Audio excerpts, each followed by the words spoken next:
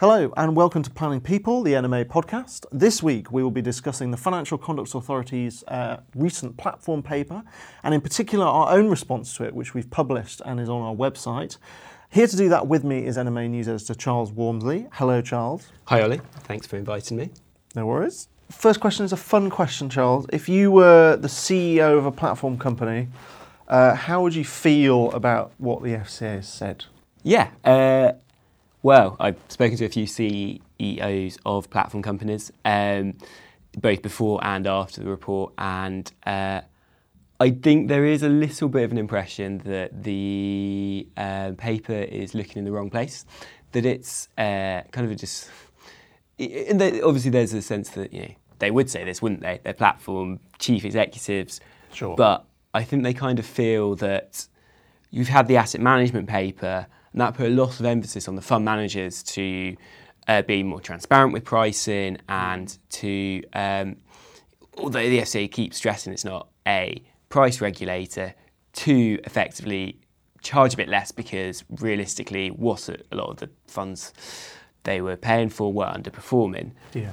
And in that paper there was a few mentions of platforms, and the suggestion was that perhaps maybe the fund managers were saying, well, now you've looked at us, you've got to look at everyone else.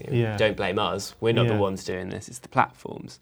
So the FCA has gone to look at platforms, and the actual paper really doesn't point out too much that's going wrong. It doesn't highlight anything that's a major issue.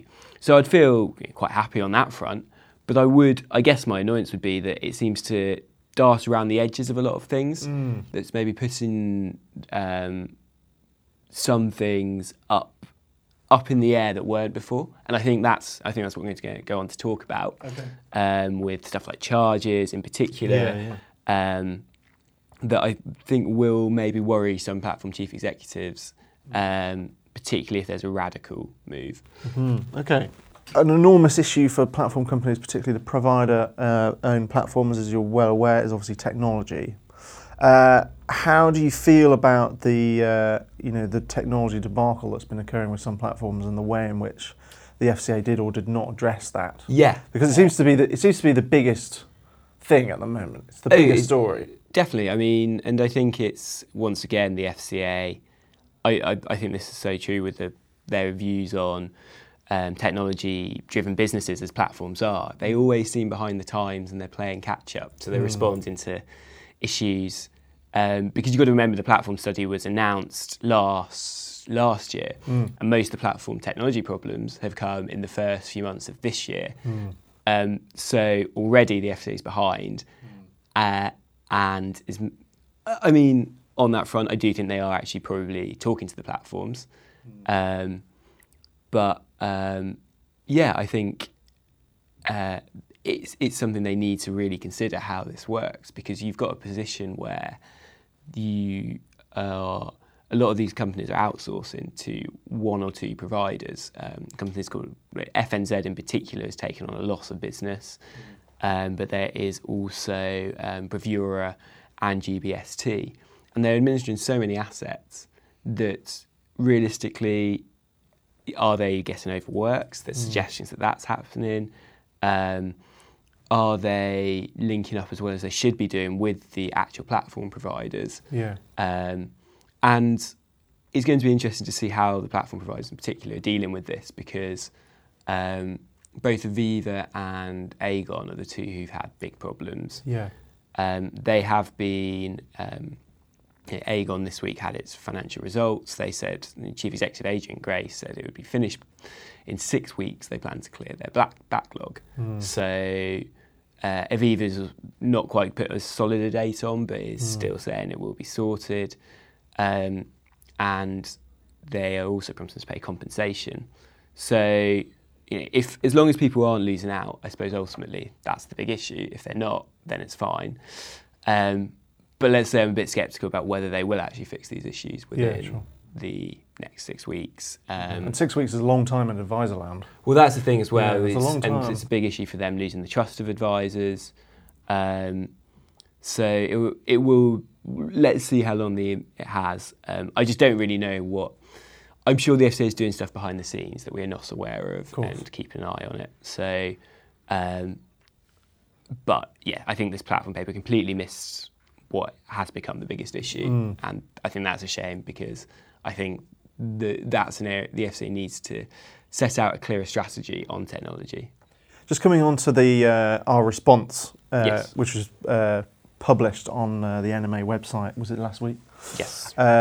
The response sets out quite a few interesting areas of concern, and one of them is market competition, where we effectively say, it's very important that there's a fair spread of market share, and that not all the eggs are in one company's basket, so to speak.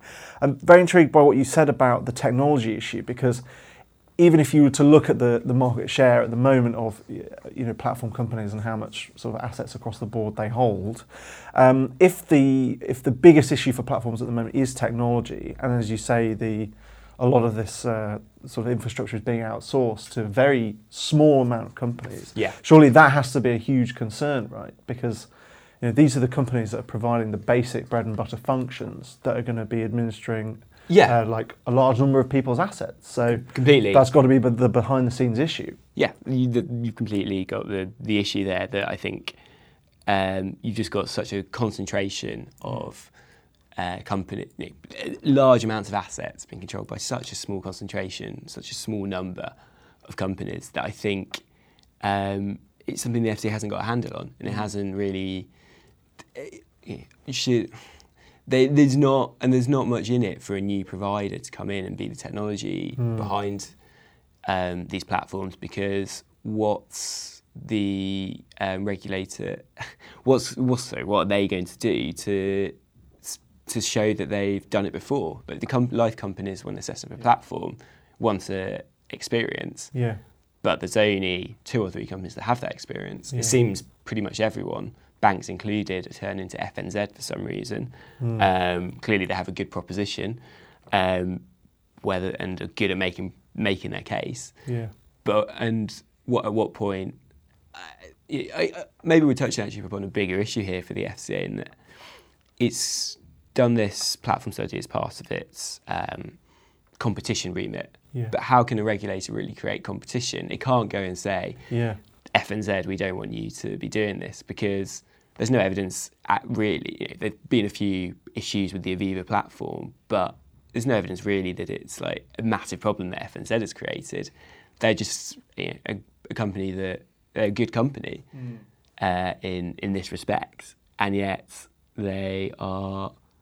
The FCA can't just say you can't use them anymore. You have to use a new provider, because that's artificial competition. What would they do? Exactly. So, on this point, there was an interesting, there's a few lines in one of the appendixes of the platform study, which if you're a fun person like me, you would have read. But they basically found that platforms which have their own technology, so I think that's Transact and AJ Bell.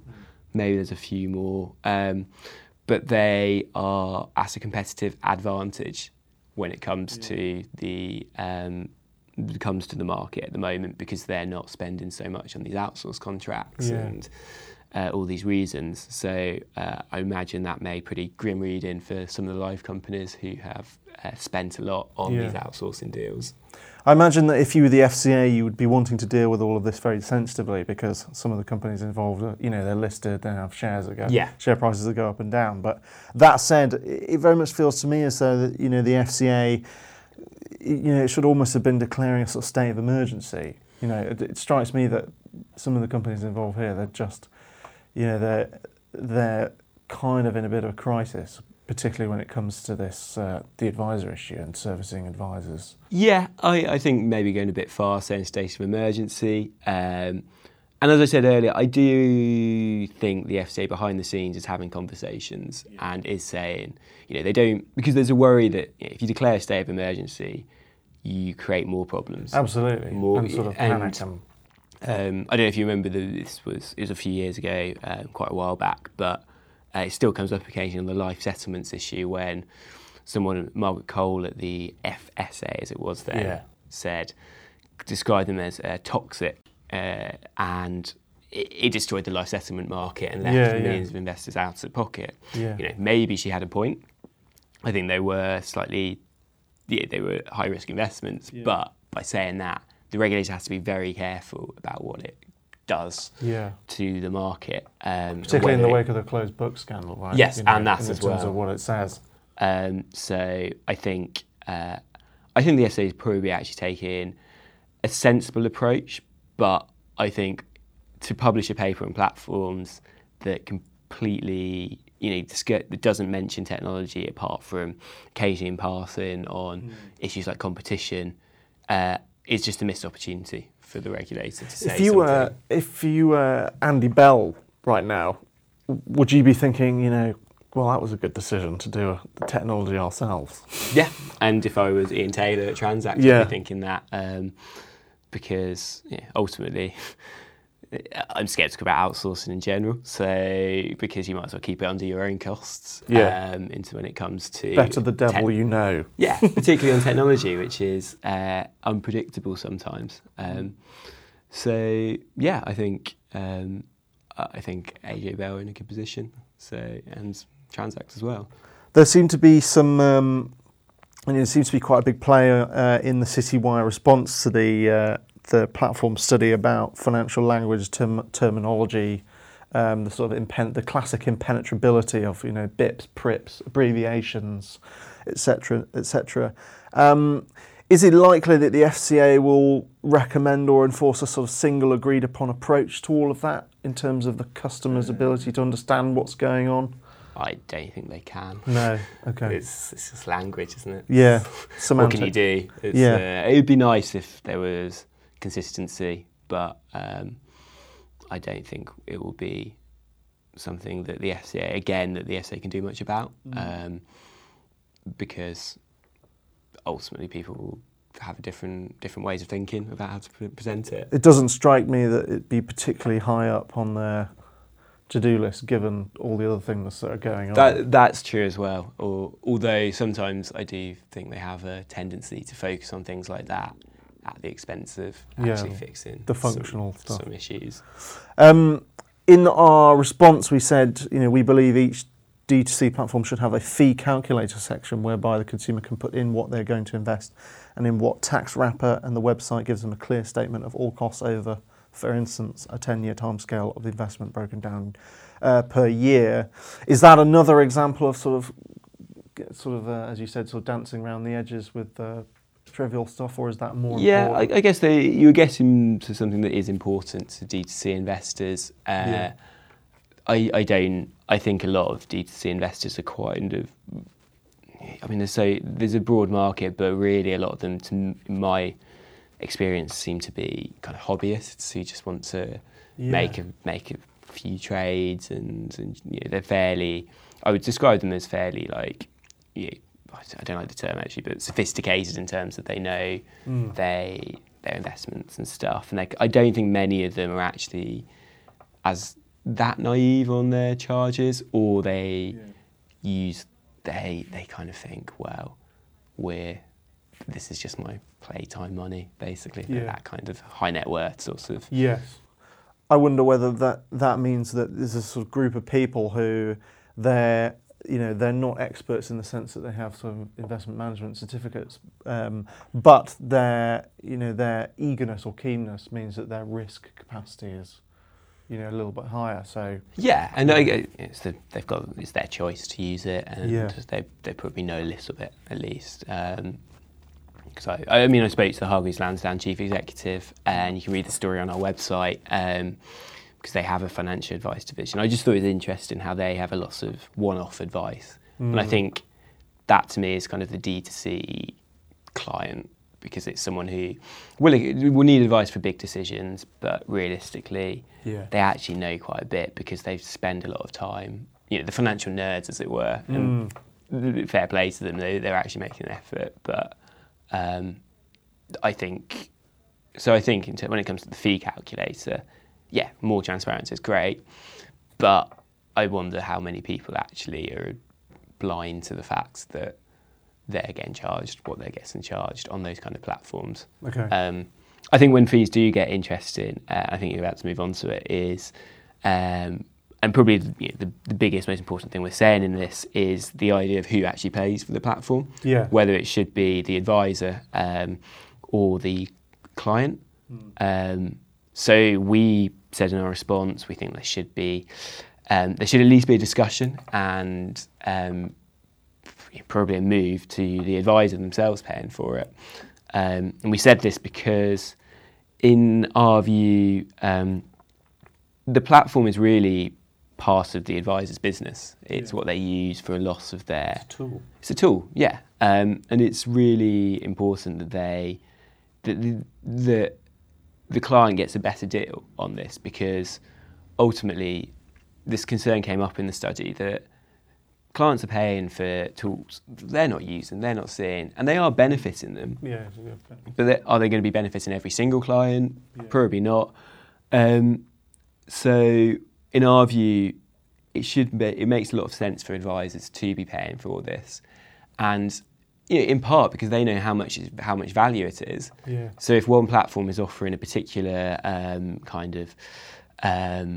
tax tool that another platform isn't, the client has no idea. Yeah. They can't negotiate on this. They can't work out how much they should be paying for it. Whereas an advisor can say, well, yes, this means a lot to me, so I'll pay more for this platform. Or they can say, this means less to me, so I'll use your platform, but only if you give me a discounted price. Yeah. So do you think it has the capacity to the potential to sort of level out the playing field in terms of the competition issue there? Potentially, there's a big sense that one of our arguments is that as well, if advisors are paying themselves, there's much more of an incentive for them to negotiate a different price, something that's maybe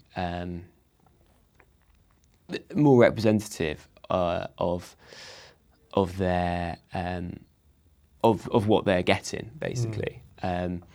So how do you think advisors feel about it? Well, it's mixed. Have you had any? We've had plenty of responses, because a few advice businesses already do this, and the big debate is whether they pass it on to the client in the form of higher advice charges, or whether they absorb it themselves. I think you could make a case for both, because if they were passing on to the client wouldn't necessarily be paying any more, because they'd just be paying the advisor back for the fees they were previously paying direct to the platform. We've had responses as well in our article. Ian Taylor, the chief executive of Transact, replied. He was against the idea. His comment is worth reading, because Ian Taylor, he is platforms. He basically helped invent. Yeah, he helped invent them in the UK. But we've also had this. Clive Waller has responded. He's also a very influential and very knowledgeable platform consultant, and actually runs the Platform Awards every year. He's written something for us that will be going online next week about the platform, about our suggestions. He's again, that'll be worth reading. He's sort of, a lot of his argument is making the same point that I was making earlier, but this idea that really the true cost of a platform is most known by the advisor, and the true usefulness is. He makes a very good case that I think you should, if you're interested in this, will be worth reading. I just think, I think this issue will be controversial, and I think there'll definitely be some people who are against the advisor paying, but realistically I think it's a move that we've got to be open to, the advisors have to be open to, and I think from speaking to people within platforms, I think there are plenty who would like to see at least a discussion on this, and one thing I know a couple of platforms are interested in is this idea of maybe this could be paved the way for a more bespoke charging. So in some cases the client will be paying because the advisor will pass that on. But in other cases, when it's more complicated, there's more tools needed, the advisor will be able to pay themselves and pass on, negotiate a discount on those. So I think, and to get back to the point of competition, that's where we'll start to see differences, start seeing competition, start seeing new propositions. Because I think one point that's always made, and I would want that to, and I think it's an important one, is that the FCA's approach to platforms is that they are a product. Now, a platform isn't really a product, it's a service. And that's why and it comes back to what I was saying earlier, that it's really part of advisors' back office. And for that reason, it makes much more sense for the advisor to pay for it and assess it that way than for them to charge the client and assess it as a product that really they're not getting much from, other than it being a great place for them to hold their funds and to see, they can see stuff much more easily, but it's not something that they use actively in the same way, and it's not a product in the same way that a fund is, or a particular investment is. It's different. I'm going to ask you the prediction question. Predictions are obviously fraught with difficulty and uncertainty. 10 years' time, will advisors be paying for platforms? I think some will. I think a lot. I think, like I say, I think this is going to open it up to discussion at least, and I think ultimately I don't think the FCA is actually going to mandate, say, advisors, you have to pay for platforms. What they will do though is maybe suggest to platforms, because I don't know if there's actually anything in the way of platforms doing this now, but suggest, well, you should be encouraging advisors to pay, or so platforms themselves. Best practice rather than sort of. Yeah, exactly, and platforms themselves. And that's how I guess that's how you change the market. It will come down to the platforms themselves being the ones who say, this is how we're doing it now. And and I think it will be a choice for advisors to make. And I think a lot of them will end up choosing to pay themselves, because that will be, otherwise they'll be facing competition from elsewhere that isn't doing that. And just finally, in 1 year, do you think all the platform technology troubles will be over? No. There'll be a lot more to come, I think, not just from the ones who are currently going through it. Well, that's a good note to end on. That's all for this week. Thanks for listening. I should just add, if you do have any thoughts on the advisors paying for platforms idea and you want to make them known, do get in touch by emailing news@citywire.co.uk. If you haven't subscribed to this podcast on iTunes, you obviously should, but you can listen to all our back catalogue by visiting the NMA website and clicking on the podcast tab. That's all for now. Join us again next week, and goodbye. Thanks so much.